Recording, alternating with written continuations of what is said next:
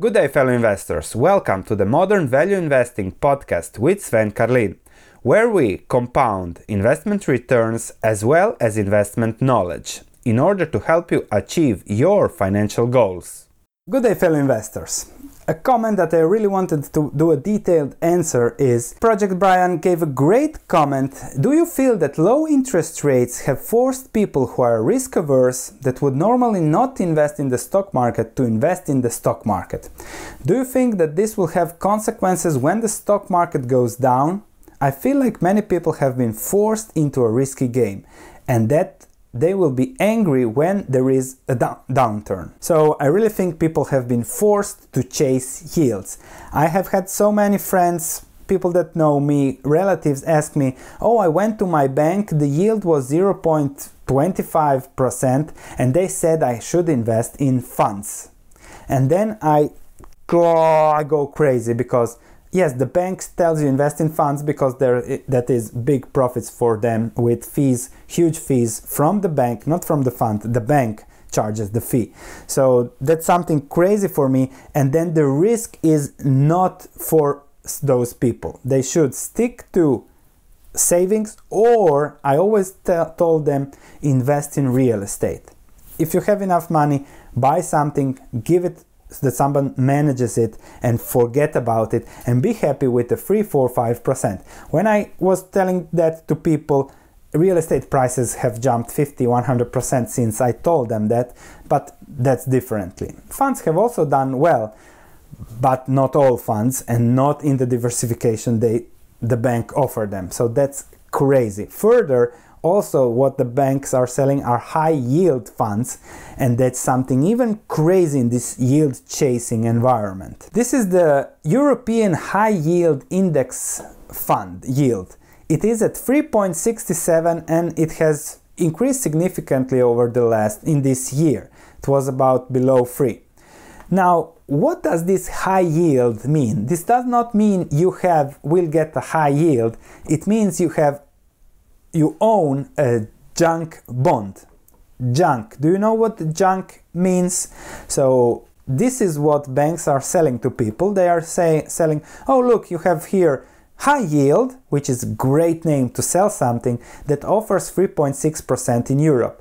And a lot of poor people that don't know about finances invest in such schemes, such vehicles.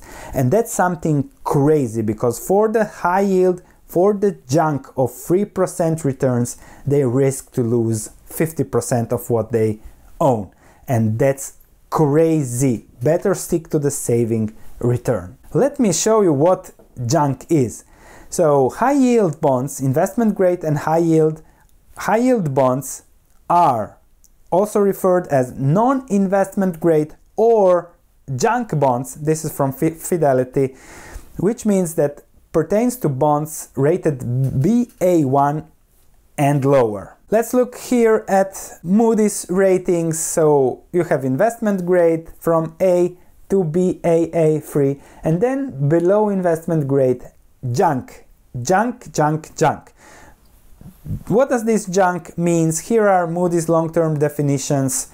So if you go down below A, B, A, so substantial credit risk, high credit risk, C, very high credit risk, very near default, likely in default, and C, in default. So those very high credit risk are yielding 3% and these vehicles are being sold to the people. Crazy. What does this high risk mean? It means that any shock to the economic environment is likely to have the stock downgraded, the bond downgraded, the company going in default, or the country. There are plenty of countries with 3% treasuries, 10-year yields that are junk countries that will go into default when the next recession comes. And that's something crazy, and it's not okay that people who don't understand this are being lured by banks, investment bankers, to invest in such vehicles. And this really hurts me because I know the pain that will come afterwards when all those savings are lost. So unfortunately, the investment world works like this. I'll do my best to continue and to educate people about this, and that's why I made the special videos about the chasing yields problem. Always think about the risks, understand the risks, and don't invest in something that's called junk if you want to be sure about preserving your capital and not losing it.